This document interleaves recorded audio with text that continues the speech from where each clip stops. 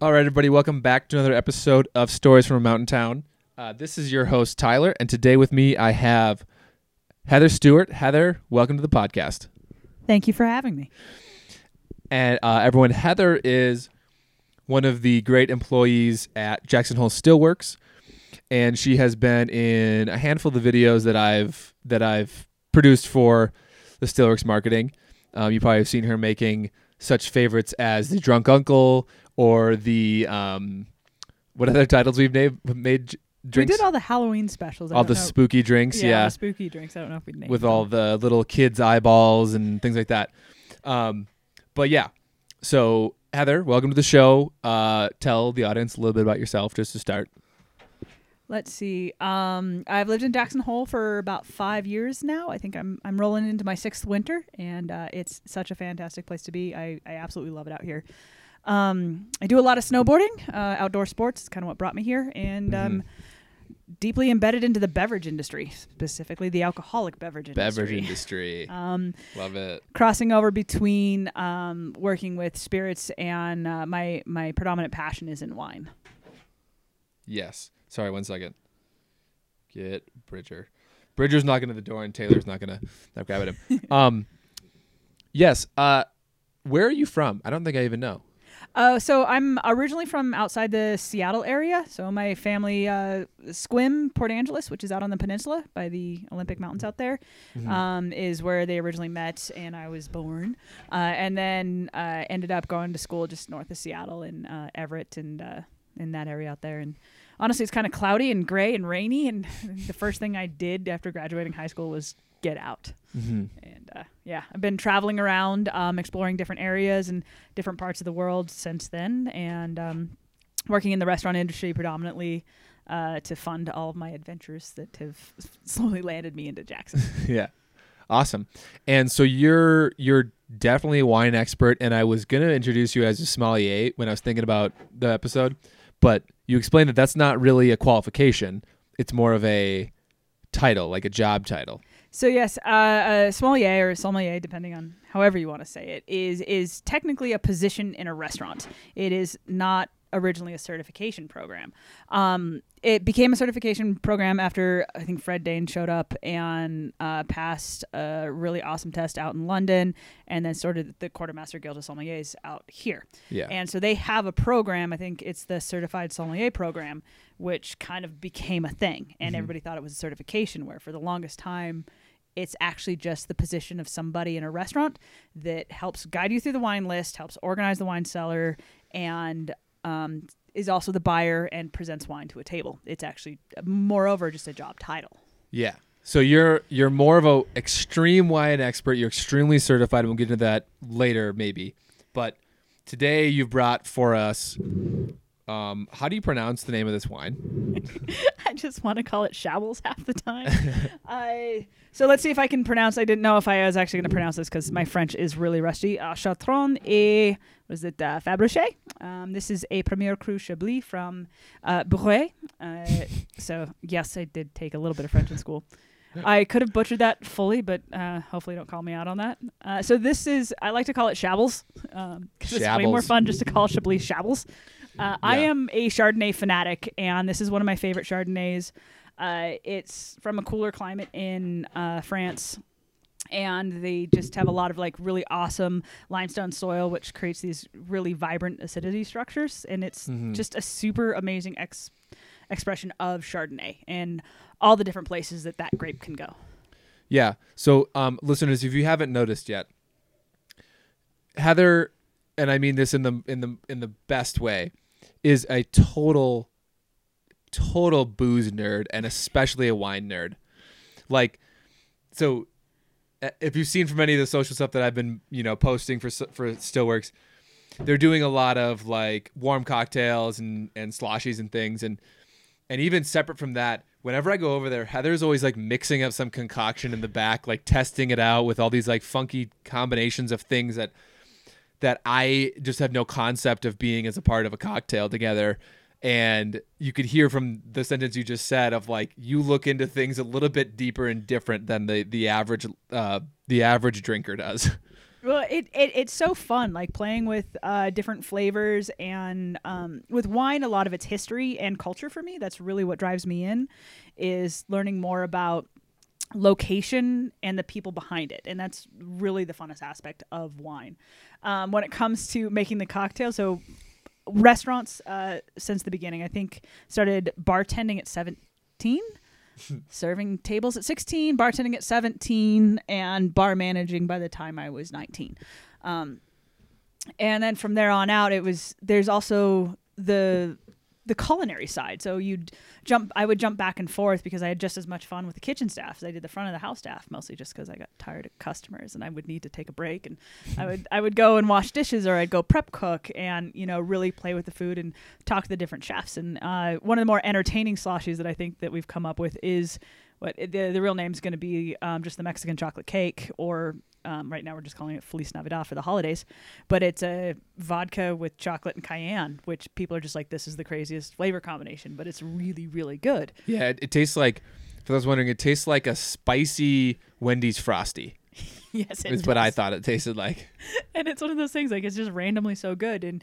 And like for me, it's like I've known these different flavor combinations from working in restaurants for so long that they just kind of come second nature. Like I kind of know what goes together on a food side. So, and then also with working with food and wine is you start thinking of like alcohol flavor profiles pairing with food flavor profiles, and it's just something I've been inducted in for a really long time. So it comes natural. Definitely. Yeah. Every time, like I told you this joke before, like my normal cocktail mix is whiskey and ice. Like I just have no concept for like, oh, let's put a bunch of this random stuff together and it's going to taste really good because of these flavor profiles and all the stuff that you talk about. And I just am so mind boggled when you. That's my Instagram handle. Oh the yeah, name is mind boggling. I didn't even think about that. Yeah, to plug myself. To plug right away on Instagram at mind bottling. If you like snowboard pictures, art, you do like some painting stuff, some still work stuff. If you ever actually read it, it gets a little bit in depth, and there's poetry and sometimes I go on some soul searching missions in there just because. Why not? Mm-hmm. Yeah. Let's get into snowboarding. Have you always been a snowboarder? Yes, but I didn't start young. So I didn't grow up with much money. So my family was not the type that went on ski vacations. So that was something that was slightly foreign to me. As I said, I didn't really run away. I just left the Pacific Northwest when I was 18 in search of sunshine. And I moved to Hawaii, and I was out there for, I would say, about 2 years. I lived up on the North Shore of Oahu, like Pipeline, Waimea Bay. Honestly, that's a very interesting place for an 18-year-old to show up. Yeah. But I'm pretty sure I learned more than I would have if I went to college. Uh-huh. We had a lot of fun. I tried to learn how to surf, but it's not the best place to learn. Anyways. What year roughly was that in?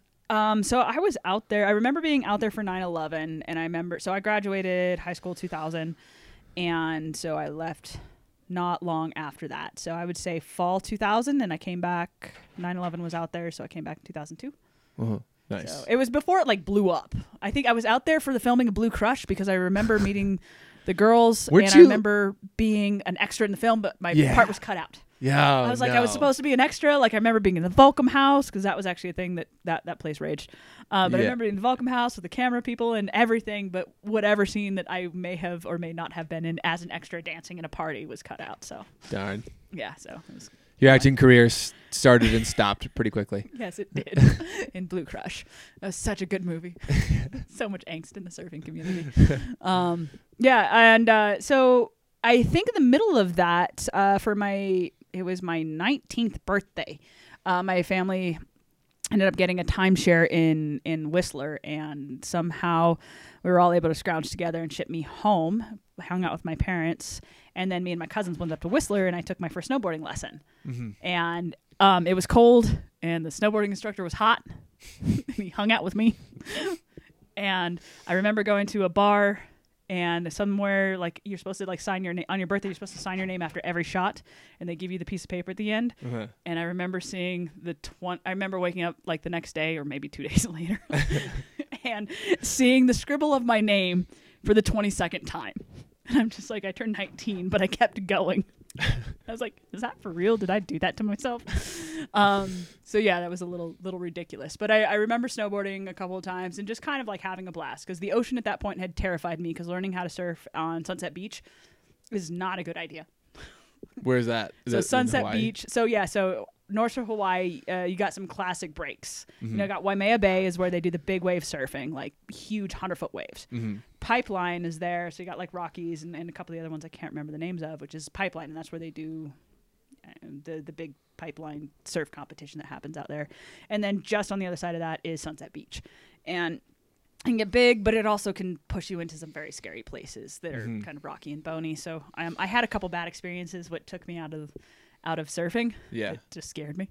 And have you ever seen? Sorry to cut you off. Go ahead. Have you ever seen the Momentum Generation Nope. documentary?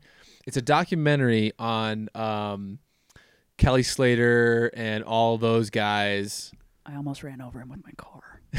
in Hawaii. Yeah. Yeah. Kelly, if you're listening, she's sorry. I'm super sorry about that. But it's a documentary on like showing that they all lived in the same house on the North Shore when they were growing up.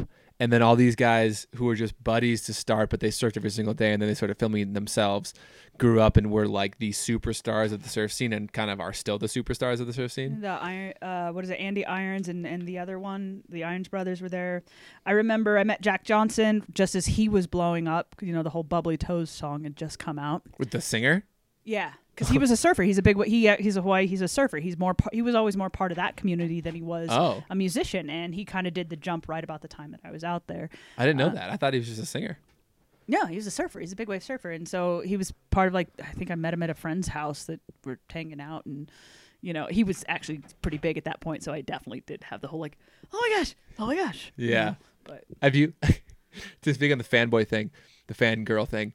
I met Travis Rice one day at the resort, and I was like, yeah, I like saw him like it was in the Bridger Center at the second level. I was just up there like browsing around with my sister was in town, and he comes up the stairs, and I just look and I'm like, hi, Travis. he better like hi. And he looked at me like his first look was like, oh, is it somebody that I know? Like a friend? And it's just like, hey, I'm Tyler. And I was just like my insides were screaming. Yeah. Because of like, holy shit, this is Travis Rice. This is like one of your favorite snowboarder of all time. Yeah. And then he is amazing. Yeah. Absolutely amazing. He was so nice. And he was an externally, I'm just like, be cool. And like, he was so nice. Like, we just chatted. He was like saying he just got in from Burning Man. He was just doing these hikes. I was like, oh, that's so cool. I told him that we had, that was like this summer, like our first summer here. Mm-hmm. And I was like, yeah, we moved here in March and my girlfriend's a nurse. And he's like, oh, that's so cool. My mom was a nurse and we lived on Saddle Butte. So like he knew some of the folks up there. And I was like, yeah, we live there. And he was like I've not met a ton of like famous people, but probably the best conversation that I've had with anybody that I would consider famous. Yeah, no, I've run across him a couple times. I remember going to see what is it? The Art of Flight was the first big movie he was in. Was that what it was called? The Art of Flight. It had like I would say. I mean, all his movies are pretty big, but that was the one that kind of went like supernova. Yeah, the supernova one because I don't follow anybody when it comes to this stuff. Because keep talking one second. I'm gonna get Bridger. No worries. I don't really watch a lot of things on the TV or the internet, and I'm trying to keep going because should I keep going because he's playing with this puppy. Anyways, whoever's listening on this one. So I that was the first like sat down and watched a snowboard film and was completely blown away. Like internally, like I was sitting there like I could do that. I could totally send it like that. And I still watch that video and get really amped up. Like I have that album like on my Spotify playlist and I will listen to it when I'm snowboarding just to see if I can get myself to go a little bit bigger. But I met him at the premiere of that movie in Park City, and it was just kind of like a big event with a bunch of people here. But I've ran into him a couple times in Jackson, and one of my favorite stories is he used to come to one of the restaurants that I managed a lot, and he was by himself, and we just started chatting, and whatever the second movie was, I can't remember what the second one was called. Then he did The Fourth Phase. The Fourth Phase, which I think, yes, I have seen that. We were talking about, it was right before the premiere of the fourth phase here in Jackson, and he actually invited me to go see it. You know, was going to give me tickets, even though I don't go out a lot. So I kind of feel bad I didn't go. You got invited by Travis Rice to go to see Travis Rice's movie, and you didn't go to it. I didn't go. I was like, Heather! oh, there's so many people. I get overwhelmed. I was all like, oh my gosh, this sounds anxiety. But yeah, no, I still like the story. I'm all like, Travis Rice invited me to go watch Travis Rice. Like, got a personal invite to go watch it. Yeah. So I still get a little fangirl to about that one. But yeah, like, but a lot of those guys, like, in that community are some of the nicest people you'll come across that have, like, made it that far. And they're just like, oh, you guys are awesome. I still haven't gotten to the point to where, like, I have the confidence to be like, hey, can I go ride with you? Because I'm just not there yet. Yeah, definitely. To speak on The Art of Flight, so that, I don't know if that, I think it came out, like, at the beginning of when I was in college. But it was on Netflix when I was in college, when I was, like, a junior. And I went to school in Duluth, Minnesota, so pretty snowy for Minnesota. Like, some hills, like, I think the resort I would go to in town was like 700 feet vertical, like, good for Minnesota. Send it. But yeah, but the segment, the Jackson Hole segment in Art of Flight, it starts with the drone shot over the Grand or the Tetons, and it just, they were able to Photoshop the word, like, Jackson Hole, like, into the crevices of the mountains, so it looked like it was kind of, like, layered in there. And it starts off, it, like, kind of the big music stops, and it's just, like, quiet, and it's just Travis saying, like, home. Yeah. And then he has a monologue about Jackson. He definitely had a lot of those dramatic entrances in that movie of just, like, intensity to calm. Yeah. But it was like, he was talking about, like, there's some special energy that happens here, and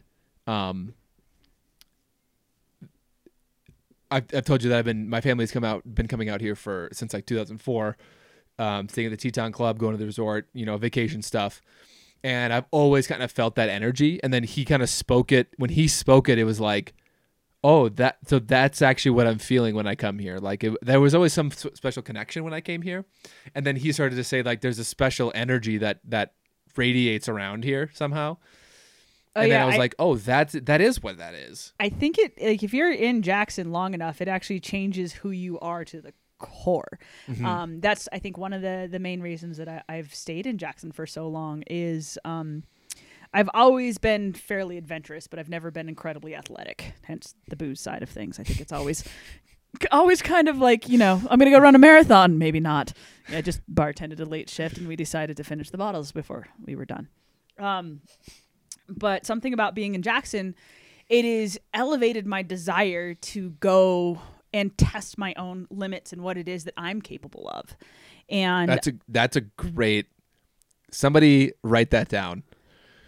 Okay. So speaking to the audience, somebody write that down and send it back to us. So it, so for coming here, like, I've definitely, like, done a lot of exploring. I was in Utah before this, so I did snowbird for a long time. Did Moab snowbird, so I was taught snowboarding, and I also helped assist with the wine program up at the Airy Restaurant, which is one of the coolest wine programs ever.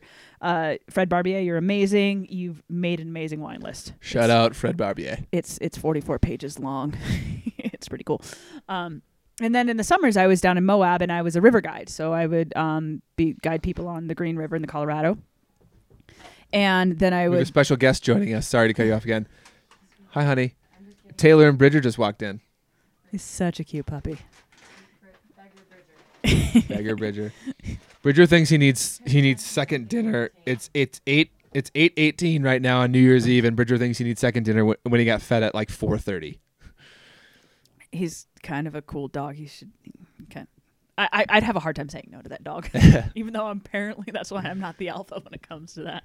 You're like, yo, you can have what you want. Yeah. But yeah, so I lived in Utah, and I'd go back and forth, kind of playing in the wine world in the wintertime and snowboarding in the summertime, just kind of dirty river hippie. It's so much fun. And move to Wyoming after that. But in Utah, like I maybe went backcountry once. That was the first time I bought a split board. Was my last season out there, and it was a Volet that I got off a girlfriend for like $50. Mm-hmm. You know, because it's like going into these sports that can be insanely expensive. It's really hard to move in that direction. I think I was at the time I was dating a guy who at one point was like an Alaska heli ski guide, and so he kind of took me through my AVI program when I was there. And when I came out to Jackson, it took a little while, but it started to creep in that I bet I can go higher. I bet I can go bigger. You move from wanting to ski chairlifts all day to wondering if you can get that one line of pristine fresh powder, because it shifts from getting how many runs can you get to how good can I make that one run?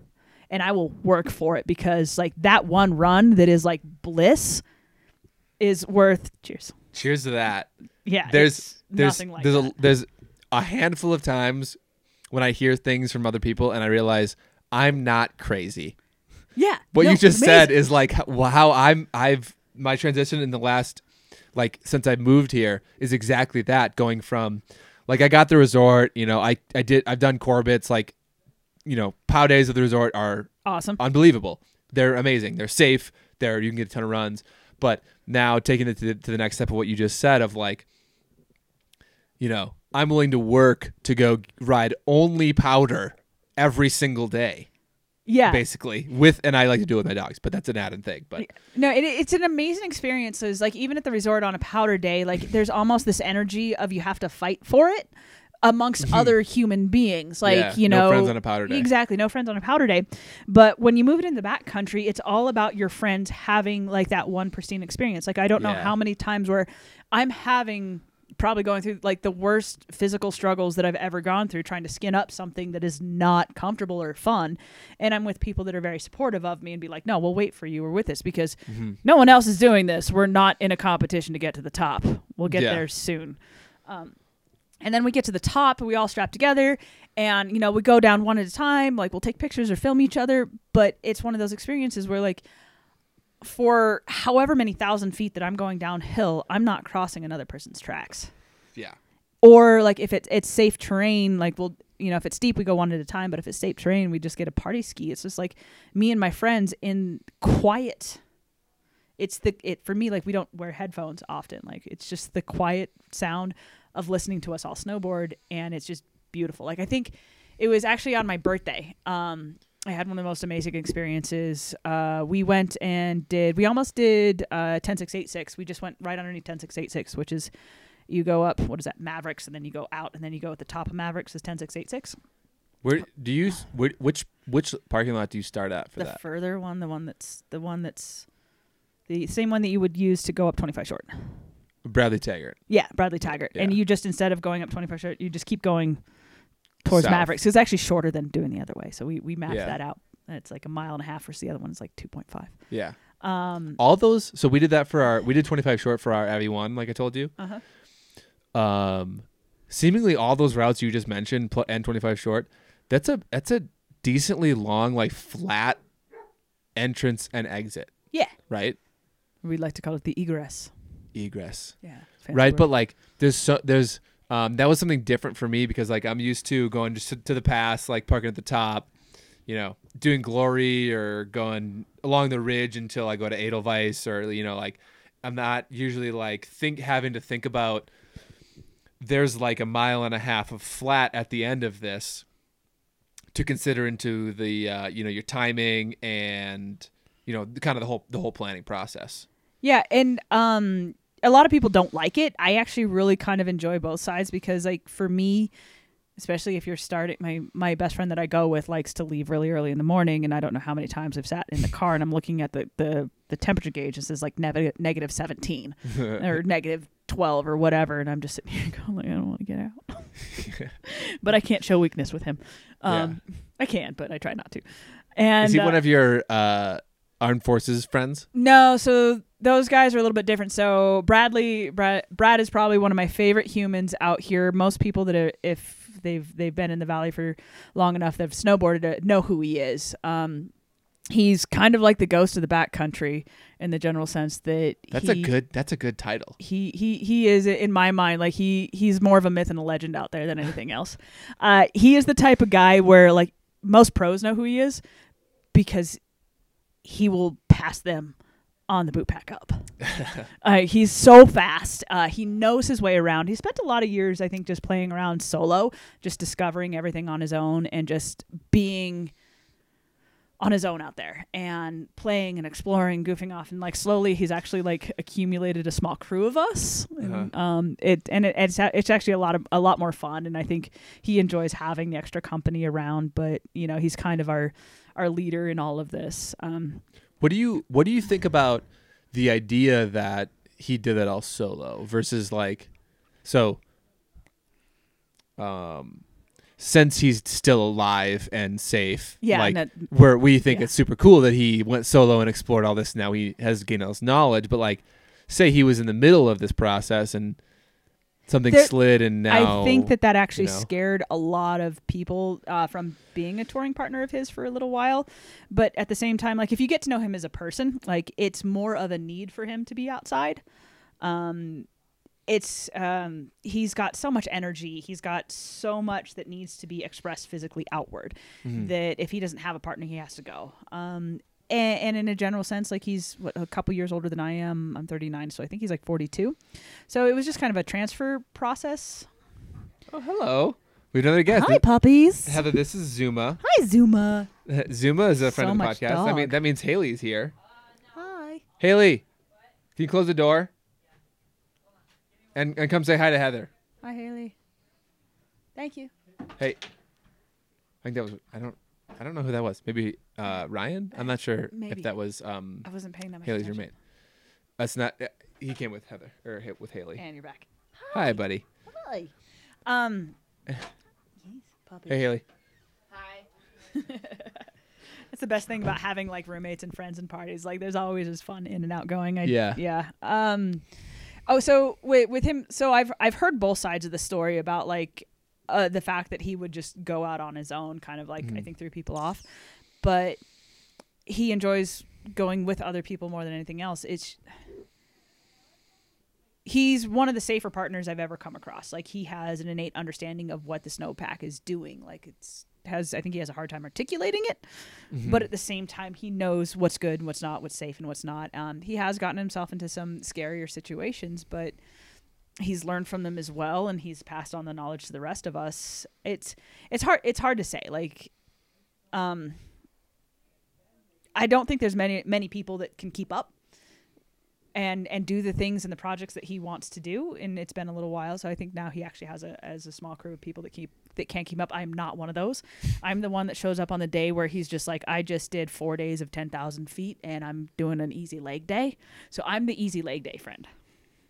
Only the 4,000 vert. Yeah. Okay. I'm all like, I can do like 4.5, which is awesome. But we went out on my birthday and it was kind of the whole crew.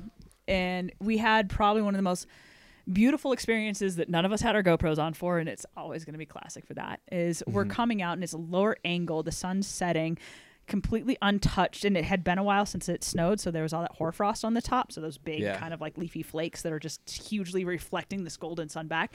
So it was these Can you talk more about hoarfrost, please? Hoarfrost. And this is something I've learned. So you mentioned it when we did our glory climb, and then I was able to take, and then I asked you about it, and I was able to take that into Abbey 1 and like teach the group about it because of you. So I want to give you credit. Wow. Yeah. Well, because I knew nothing about it. You're like texting me and Eric, and you're like, oh man, that horror is growing. And we're like, what is she talking about? Horror. Horror. So hoarfrost, it's fun to say. So let's say we got a bunch of snow and it's still really cold, but it doesn't snow for a long time. The top layer of snow will change in crystalline formation and it turns into these beautiful, like wave-like feather aspects on the top. And I think the longer it goes, the bigger these things get.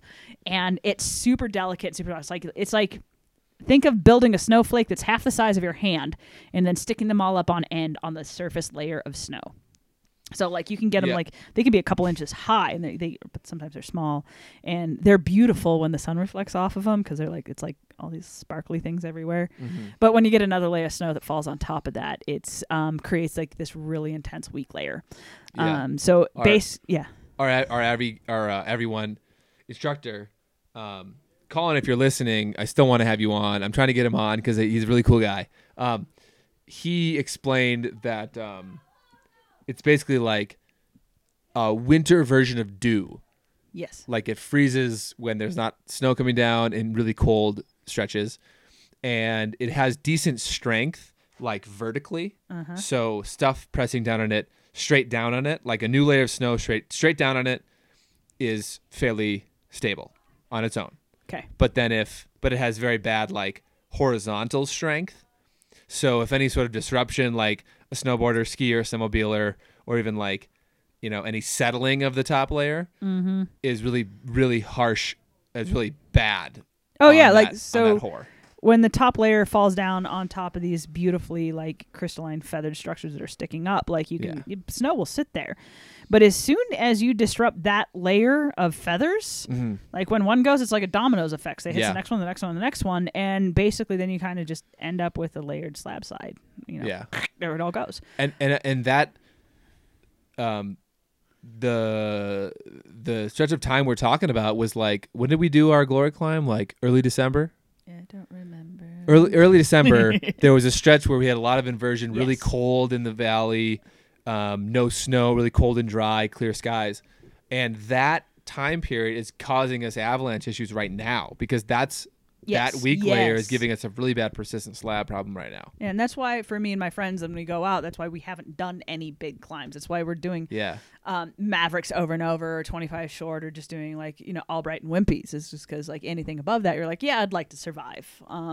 Because that layer, I think the only thing that's going to basically cure that layer is a lot of snow, and for it to be really cold for a long time. Is that so? So that's basically the only thing that's going to clear that is like heavy weighted snow that's going to basically crush everything. It's just going to bury natural it womping that'll just like settle it out. Yes, I mean I don't know that much about snow science to where it can to what exactly causes the changes. I know that there's a temperature variance between the temperature of the ground versus the temperature in the air. When the temperature of the air is colder, it actually sucks the heat out of the ground and changes the crystalline formations as it moves up through. Facets it. Changes the facet formations. Faceting. Something along Is it a those verb? lines. I'm not sure.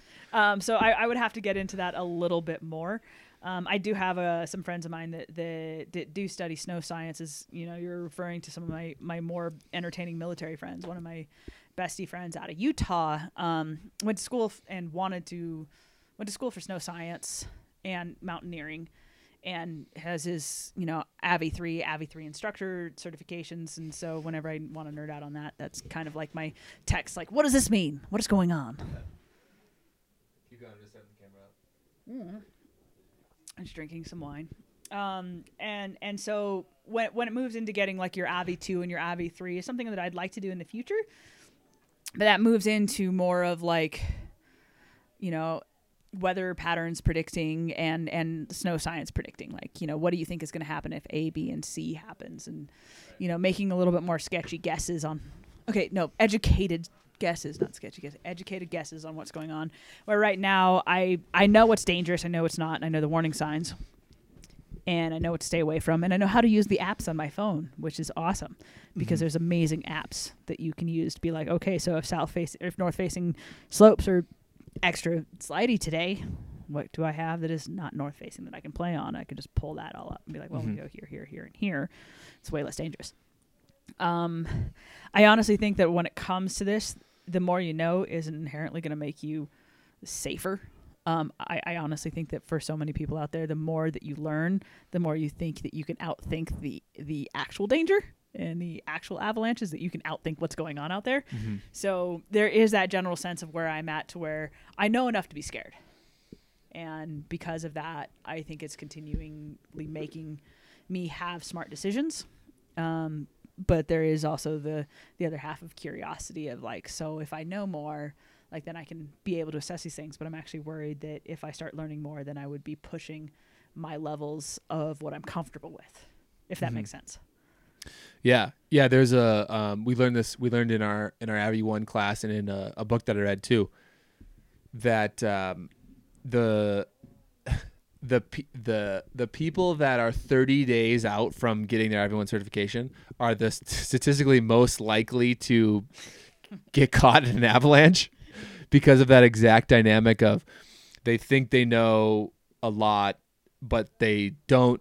What is it? They don't know what they don't know, so they think they can go out and outsmart nature and the conditions, and they think they're equipped with all this knowledge that they got in Avi 1.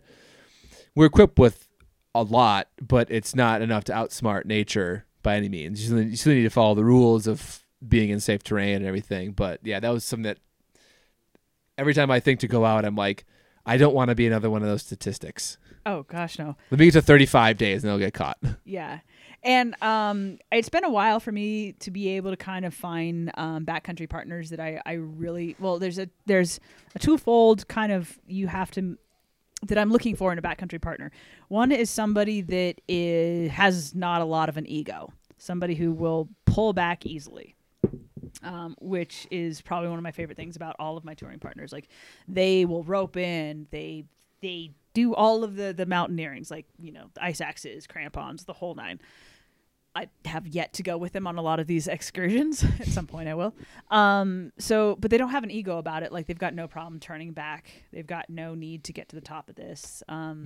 That's one of the biggest things that I look for. They've also got a ton of experience. The other one is the fact that we all just have fun together. Like, we can make jokes about different things. We goof off. Nobody's stressed out in any way, shape, or form. Like, I think the last time I went out, that was on Christmas, and that's I'd hurt myself, and I was still hiking with a torn hip labrum, so I was struggling on the way up, and realized halfway up I actually couldn't hike uphill anymore. But anyways, I made it. And then I lost one of my pucks, fell off, so I was missing part of my puck, and I was so happy that I actually had all of the things that I needed to be able to fix this problem. I was so proud of myself. I was just sitting there, like, patting myself on the back, like, I can't lift my right leg, but I'm patting myself on the back that I fixed this gear problem. And like the partner that I was with, I can tell that we were planning on doing 2 laps, and could tell he was bummed. But we went up and then we went down, and then when I told him that my puck was missing, and I told him he had to go find it. And so it actually worked out really well, because I sent him back up for another run, and I said, he's one of the fastest people out there. Uh-huh. So I hung out, chilled, and enjoyed myself before I kept on going down and then skin out to the car. And I got lost a little bit. I think I ran into some bushes. Yeah, that was an interesting outing for me. I realized that I can get lost really easy if I don't know where I'm going. Uh-huh. And did my transition, and then ended up skinning back to the car, which is that 1.5 mile egress you were talking about. Mm-hmm. This is how fast he is. I got to the car, I found the keys, unlocked the car, put my snowboard in it, was getting ready to go to the bathroom, and I saw him skinning back to the car. So he skinned up 2,000 feet, snowboarded down, and met me at the car within probably about 15 minutes of me getting there. Wow. I was poking around doing a lot of really stupid stuff, but it was actually, it was a lot of fun. And, like, having that dynamic where, like, you can be comfortable being like, I can't go, but you should go, and this is what I'm going to do. And, like, having these, like, entertaining, like group dynamic conversations of just, like, what's safe, what not. So if it was not safe in any way, then, of course, we would have done something different. But yeah, we both were able to have an amazing day without having any sorts of drama about anything. I'm like, yeah, I was hurt and I lost something, but whatever. Yeah. He still had a good day. I had an amazing day, and it was super fun. And it's... What's your split board setup right now? So I've got a couple that I've got, so far I've got the Jones, it's a flagship, with spark bindings. I kind of have a thing for spark bindings because they're so simple and easy, and whenever they break, you can just send them back to Sparks and they'll fix them for you. Yeah. Or they send you the stuff to fix them. It's like the best company to work for. I've been on that. Shout out to Spark. I'll tag them in the social post. If anybody from Spark is listening and could get somebody to want to come on the podcast to talk to, I would love to talk to anybody from Spark, because I love your bindings. Apparently Heather loves your bindings too. Oh, our whole crew does. Like, we've had a couple of people trying to, like, move us over to Karakoram, and nothing against Karakoram. It's just, like, for some reason we're just diehard Sparks fans. Yeah. It's like, it's just what we use because they have such great customer service. Yeah. And the product is pretty much, like, indestructible. And if it is destructible, they just basically give you the stuff to fix it. Yeah. And I just got at Hoback they had a little like it's a like a repair or not a repair kit, but like a emergency kit of parts, like the most common parts that You need the you'll screws. Get all the screws All the and like screws. straps. All of the screws. It's like that. It's like the most common screws and things to lose A million in of one the screws. pack. Do you have that? Yes, but also just go get more of the screws.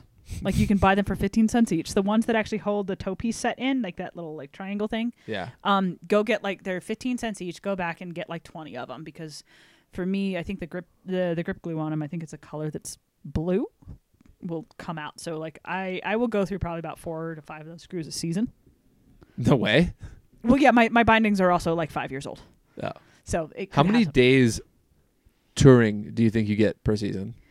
I really don't know. I don't count these things. I don't have a pass this year, so it'll be solely touring. But I'm also old, so I hurt myself a lot.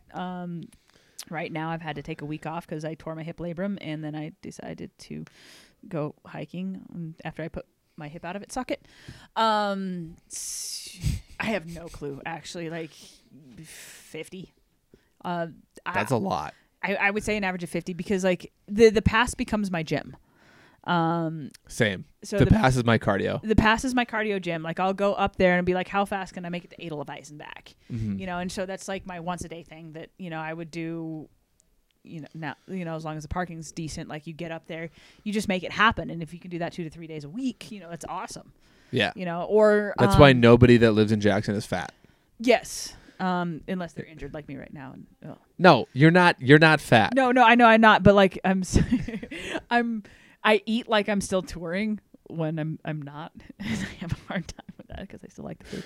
But yeah, so like that's the other entertaining thing that I struggle with is like I'll go back and forth those times where I'm touring a lot and the amount of food that I have to consume, I actually don't buy that much food and I don't have enough. And so Yeah. It's I'm expensive like, to feed our metabolism. exactly. I'm all like, how do I keep eating? Like I don't work in restaurants anymore, and that's used to be how I'd fund this. You go in, they do like the family meals, and they like have food for everybody. You just eat all of it, like all of it. You're in the front of the line, and you have the biggest plate ever.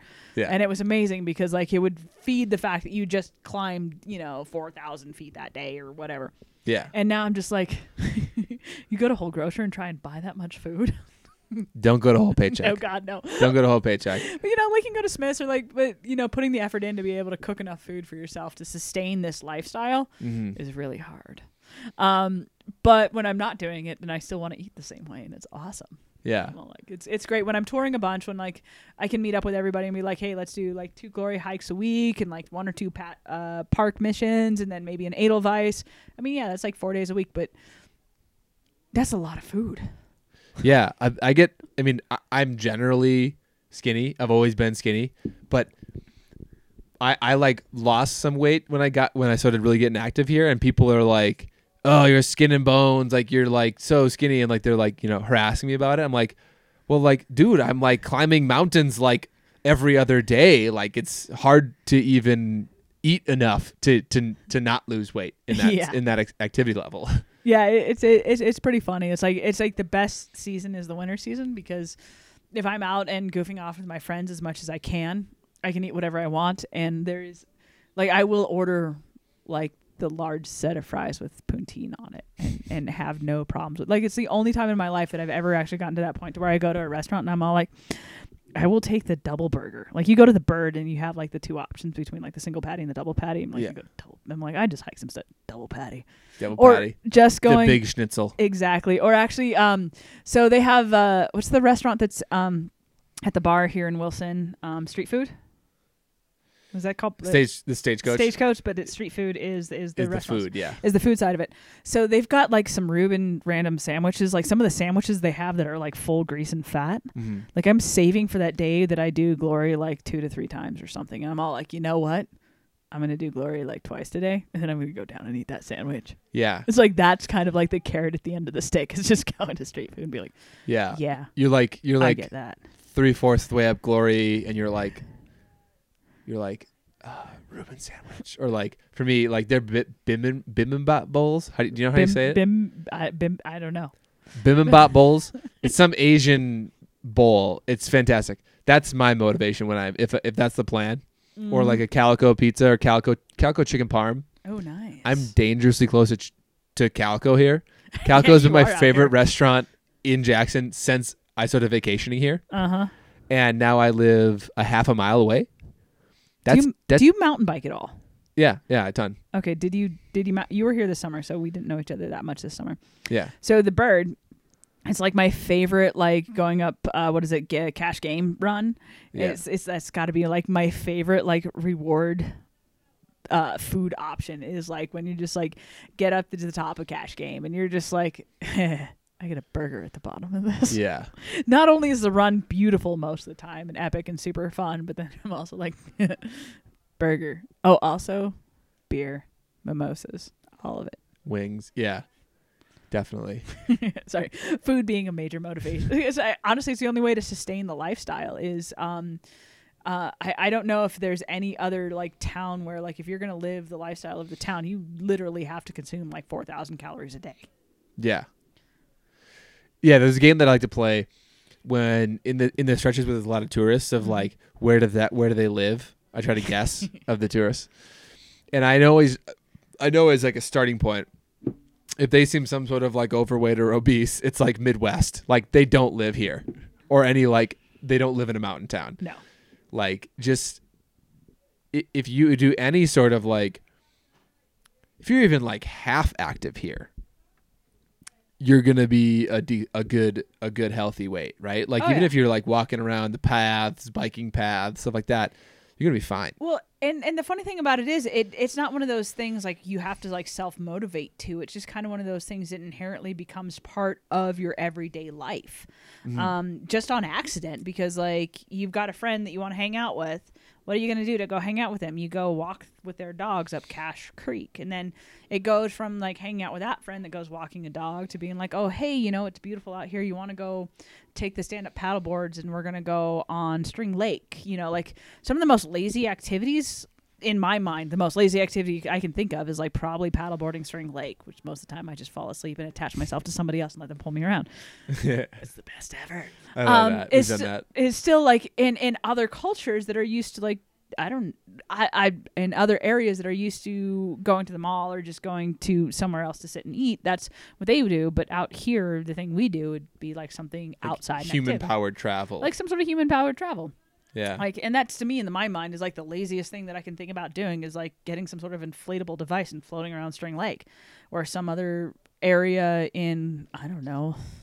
Speaking from the Midwest, like the big thing is go to our cabins and we'd like ride around on pontoons and shit. And that's the lazy thing. Like you ride around on a pontoon and you drink beer, and that's the lazy thing. Yeah, that's the lazy. And then you like go to a bar or something, or you bring snacks out on there, and so that's how that happens. Yeah, I mean, like it, and everything kind of like just accelerates from there. It's just like, okay, so like, oh, we're gonna go ride bikes around town. Okay, so let's go ride bikes around town. Then riding bikes around town turns into doing something else or doing something else.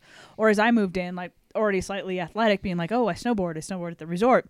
You meet people and they're like, oh, well, we also like to snowboard out of bounds. And then you get all the out of bounds gear, and so you start snowboarding out of bounds with them, and you're just like, oh, you get the uncomfortable becomes more comfortable very fast out here.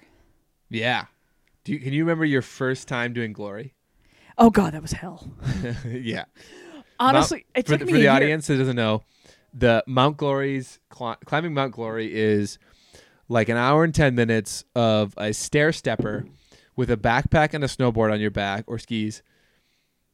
In sideways cold wind in some of the worst weather conditions you can think of. At elevation, yeah. It starts at like 8,500 feet.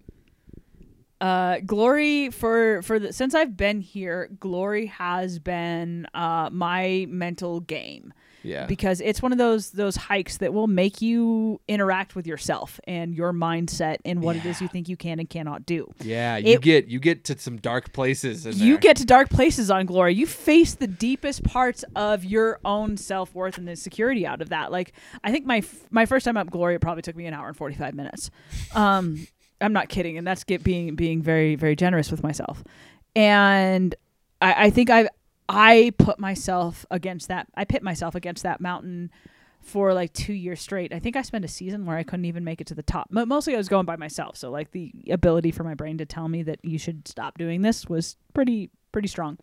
But I would still keep going, and it took me a long time to get to that point to where I was able to fight my own demons to be like, no, I can do this. I'm not going to let you tell me that I can't Mm-hmm. to make it to the top on my Yeah. own.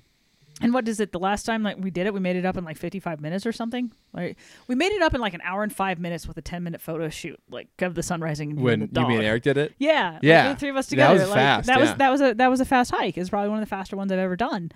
And I mean, given the fact that like we had really good weather and the boot pack was like not horrible, because the week earlier, like we set the boot pack, there was sideways wind. The worst thing you can do is try and hike up a mountain with 20 pounds on your back and the wind is blowing you off. Yeah. It sucks. But it's in those places, in those dark moments where you're basically telling yourself, why am I doing this? This sucks. This is Mhm. horrible. I can't believe I'm doing this. You should just turn around. Like you're an idiot. Like all the negativity that boils to the surface when you are dealing with something that is that obnoxiously physically challenging and mentally challenging. Yeah. I mean, it's not like you're climbing the Grand or anything, but it's glory, because there's also that. It's like it's just glory. Yeah. You're struggling. Everyone does this. Everybody does this. Like 100 people a day do this. Exactly. And and you have a 70-year-old pass you. Like I don't know how many times that's happened. Yeah. I'm Yeah. just like, damn it. I'm This is like his 9 millionth time up glory, and he's just zooming by you. yeah, like, and I'll have like the senior citizens, like, like trudge past me, like but they've also done it a million times. But all of those places, like, it's some of the most amazing scenarios to be able to grow and change, and that actually, I think, is part of the magic of Jackson, because it is so easy to find those places where you're pushing yourself to your limits at any point. It could be Edelweiss, it could be Glory, it could be somewhere in the park, but they're all here. Yeah.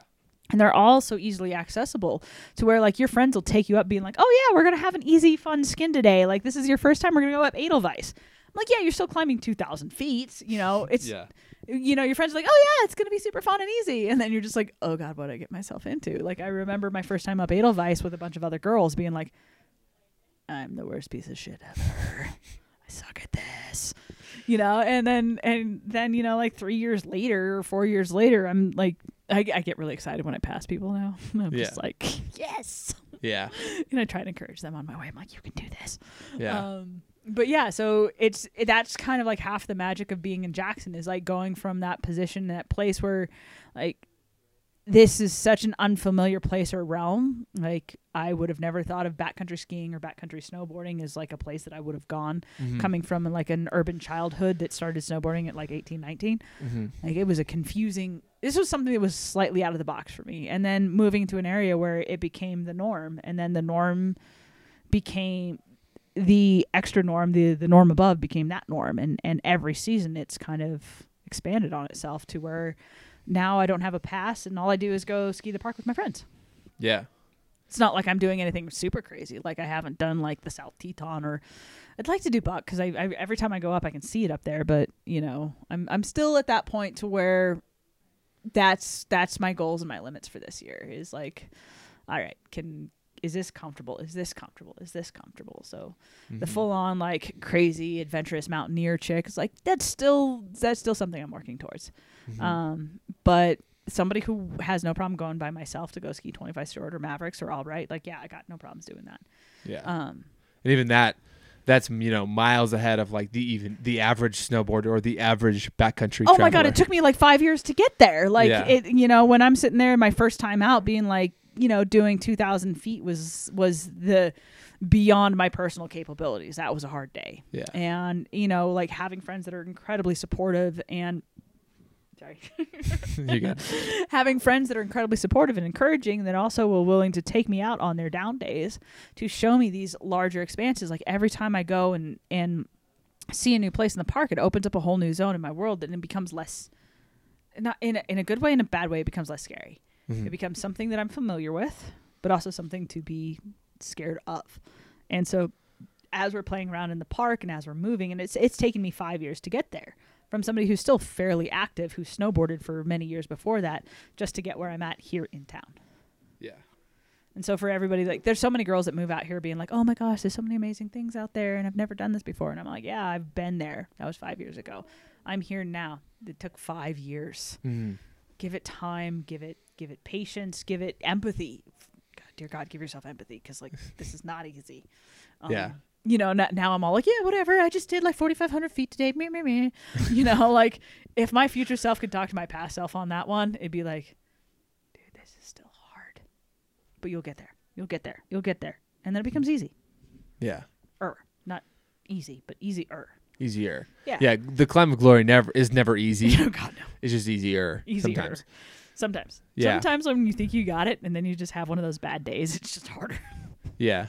I think about that a lot in the sense of like, if I could show, like middle school or high school Tyler what 27-year-old Tyler is doing, and I don't think he would even believe it.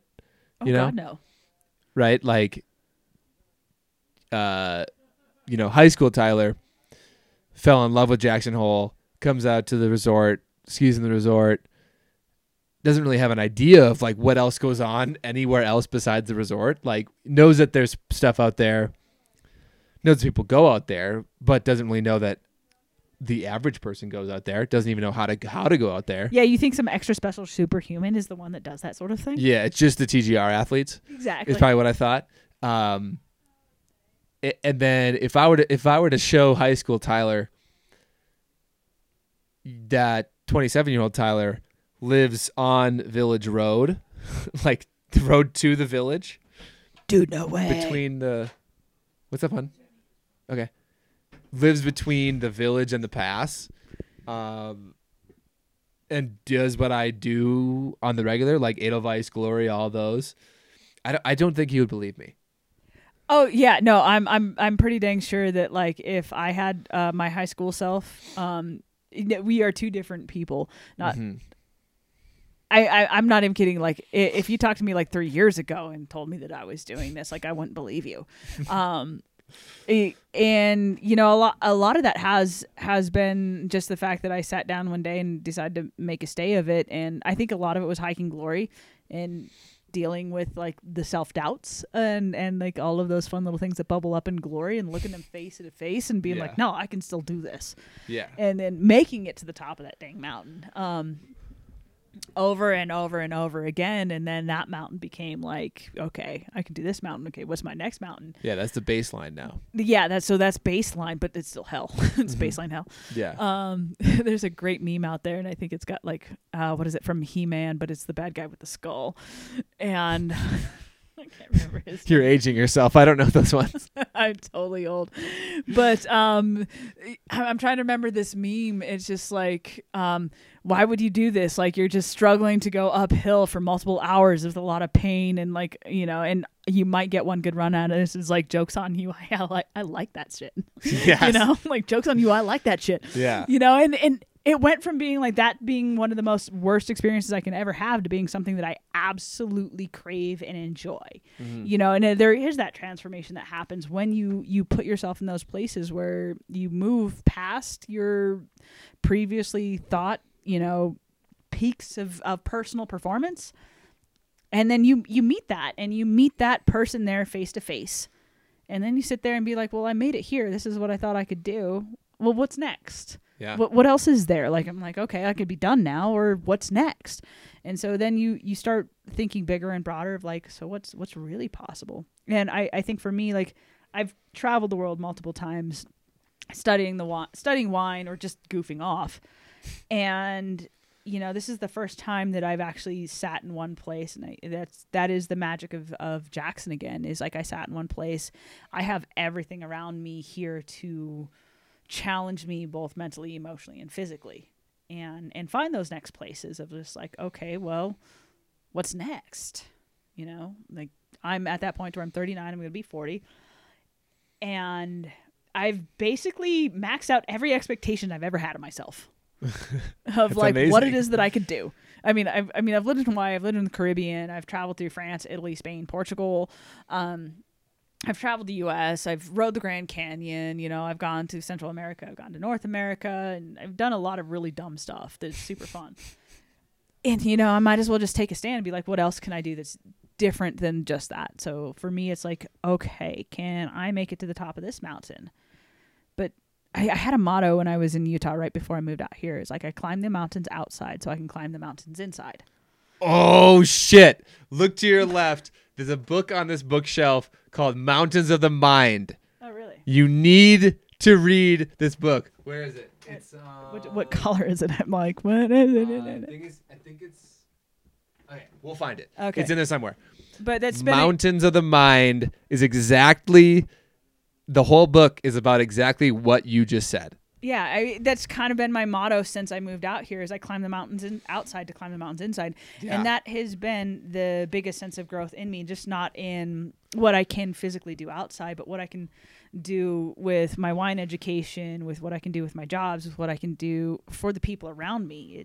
It's these internal hurdles that I go through, but it's the challenges I meet when I'm out there, when I'm climbing mountains, that make me find and fight the challenges inside, which Yeah. has been probably pretty awesome. Yeah. Okay. Yeah. You 100% need to read this book. I will find this when we stop recording. This whole book is about it's about in equal parts why are we as crazy mountain humans drawn to the mountains, and then what can we achieve with ourselves because we climb the mountains outside, and within the idea of goal setting and internal mountains. Oh yeah, that is I think that really is a lot of the magic that is Jackson, is because we have all these mountains outside, and we all kind of show up with our internal mountains that we have to climb, and we pit ourselves. You can talk to most mountaineers about this, and a lot of them will have the same thing. We pit ourselves and we deal with ourselves out there.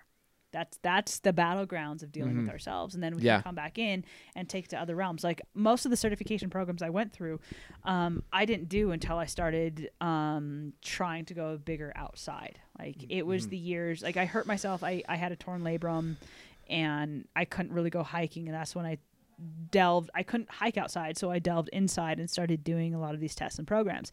And then as soon as I was able to be healed enough to go back outside, I was able to kind of take the courage and strength, not from my physical side, but my mental side. When you're passing some of the hardest tests you can come across with honors, okay, maybe there's something else there. Maybe I'm good at this. Maybe this is something I can do. Yeah. And then you take it out there, because beforehand it was really not an option. And then when you go out and be like, well, I just did something I didn't think I can do.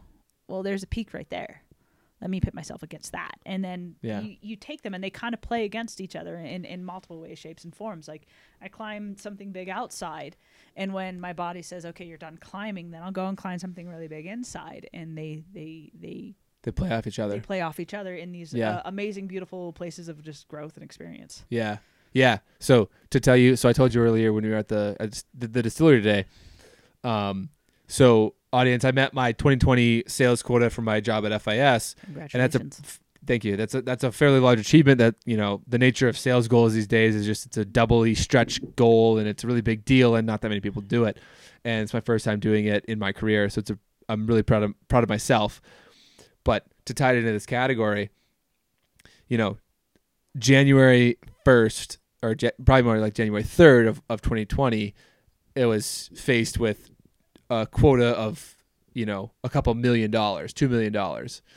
And I was able to, because of my time literally spent on glory of I have to just take one step after the other, and every step I take is getting me closer to the peak, and the peak is my reward. And then the ride down is my reward after that. And being able to take that mindset to a $2 million quota and say, every deal I sell is one step up glory, basically, to say, bigger deals are maybe a couple steps up, whatever it is. Bigger deals are just a combination of smaller steps like that. So glory's get, that steep part in glory where after you make it to that weird rock, mean, and it's besides mellow, the whole thing. But no, there's so I break it up into different sections. So there's that weird pacing rock, and then it's kind of flat, and then you've got this weird area where it just kind of ledge climbs for a while before you get into that other rock scenario. You have to go up and around. This is kind of close to that big green thing. Yeah, that weird steep section. Yeah, after the plateau rock. So that I break it up into thirds. The first third goes to that rock. Yeah, so the second third is what you're talking about. And so that weird section in the second third where basically like That's the hell. That's the worst one. especially when you're 5'2", you know, like, and somebody really tall put it in the boot pack before you, and you It just was want me. to like It was me. Yeah, and I'm just like, I'm gonna take this guy down. Like, I'm like, sorry, like your guys' steps to get up this, and I'm just sitting there like I'm like scrambling because I can't move my legs like that.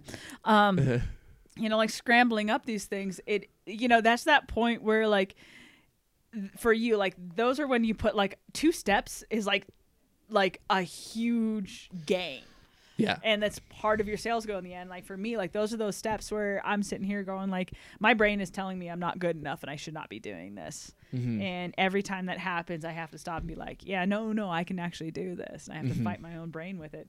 Same goes with like setting, like goal setting and being able to get to that point to where you're no longer having to have that argument with yourself and whether or not you can do something. And it gets quiet, and it's actually really nice. And it's taken me a long time to get to that point to where I don't have to sit there and talk myself into finishing this hike. And I'm just hiking because it's nice. Mm-hmm. Like I've actually beat that voice down so hard at this point. The one that says like, this is hard. You shouldn't be doing this. You should turn around. It doesn't show up anymore. It's just like, yeah, no, you're good. Yeah. Yeah. There's a little bit of like, sometimes I'll get a little bit of like imposter syndrome. Oh yeah. Kind of, you know, both both in sales and both in like happens hiking. With me and wine all the time. Yeah, it's like, you know, I did the middle twice this summer, and you know, up near the top, you know, a little bit of imposter syndrome of like, you know, who am I, kid from suburban Minnesota, to be climbing the Middle Teton? You know, who am I to be guiding my brother up the Middle Teton? Like that's where that fear of like, did I do something wrong? Is something bad going to happen? Should I be doing this? I'm responsible for my brother at this point. And then when the winter stuff, it's like, you know, we do all the research we can with the conditions and the where we're going and all the stuff. But sometimes there's the like, you know, the why am I doing this? You know, there's the doubt. There's the in sales, it's like, are these deals happening because I'm providing value in them, or is it like, you know, just something that could have happened whether or not I'm the one doing them? So those are all like that self-doubt, imposter syndrome type thoughts that happen in that middle third of your journey, right? Oh yeah, in that weird steep part on Glory where you get to face down every self-doubt you have, and you have to face your imposter syndrome. You have to face every little bit, and like there's 2 outcomes. Either you're going to keep going or you're going to turn around. And you know, for me, there was definitely a lot of those times where I turned around and it won. Like the self-fear, the doubt, the you can't, you're not strong enough, you're too tired. Like I would talk myself out of going to the top. It wasn't my body that gave up, it was my brain. It was my mind. And it took a long time before, and it crosses over with the rest of my life, the rest of my career, of being able to continue to move forward, even though the wind might be a little bit intense, or like, honestly, it's really hard, because it's really hard, just to keep going. And the more that I face that, the easier it is it just goes, like those voices just kind of dissipate. Like they're still there if I listen to them, but I have the choice. And I think that might be the biggest cultivation, is I get to choose which part of my mind I'm listeing to. The one that says, no, you can't, versus the one that says, yeah, you're no problem. Keep going. You're fine.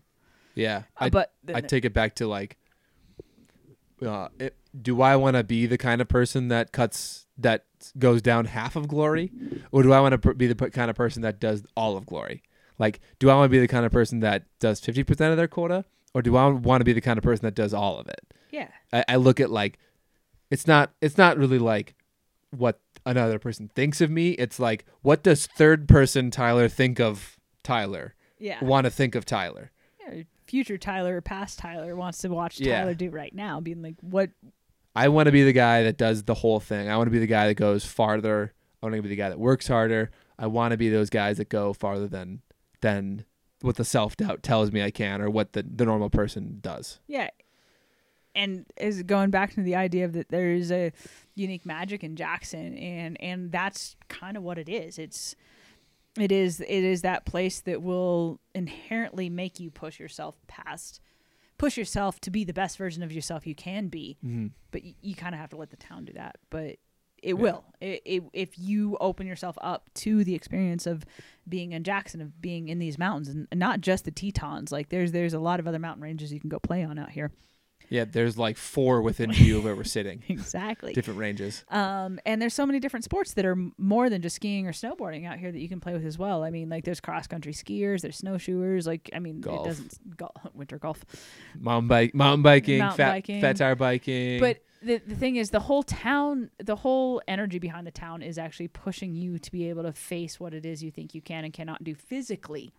I wouldn't say it's doing it mentally, but physically it will push you. Mm-hmm. And then if you have the capability to take it to other places outside of that, like in your work, in your profession, outside of Jackson, it has this ability to just completely like mushroom cloud and grow. Yeah, definitely. Awesome. So we're at an hour and 9 minutes. Okay. I'm sure you've been smelling the goodies that Taylor has cooked up for us. Oh my gosh, she's got like this Reuben dip going on right now. Yeah, folks. It's New Year's Eve. We have some people over, so let's end it for tonight. You can find Heather on Instagram at mind.bottling. No, it's mind_bottling. Yeah. But only if you really want to like read about like some in-depth personal thoughts that I will go through because they're there. Yeah. Or and plenty of stuff from Stillworks. Find us there. They're doing great stuff. They're friends of the podcast. Yeah, I guess we can call it a night. Happy New Year's, everyone. Even though the common narrative today, I don't know if you saw on social media, everyone was talking like, oh, can't wait for 2021. It's going to be so much different than 2020. And just like, no, like tomorrow is like just another day. So 2021 will only be better than 2020 if you make it so. So everybody that's listening, make 2021 better than 2020. And that's all I have. Heather, anything else? Yeah, no, we're walking into a new year, and honestly, it's just a new day. Anytime you want to, you can turn a new day into a new year. It's just every time you wake up, you can go ahead and just make it better than the one before. So, yeah, salud. Salud. Drink some nice fancy wine. Do your thing. Celebrate. Have a good day, everyone. Goodbye. Thank you.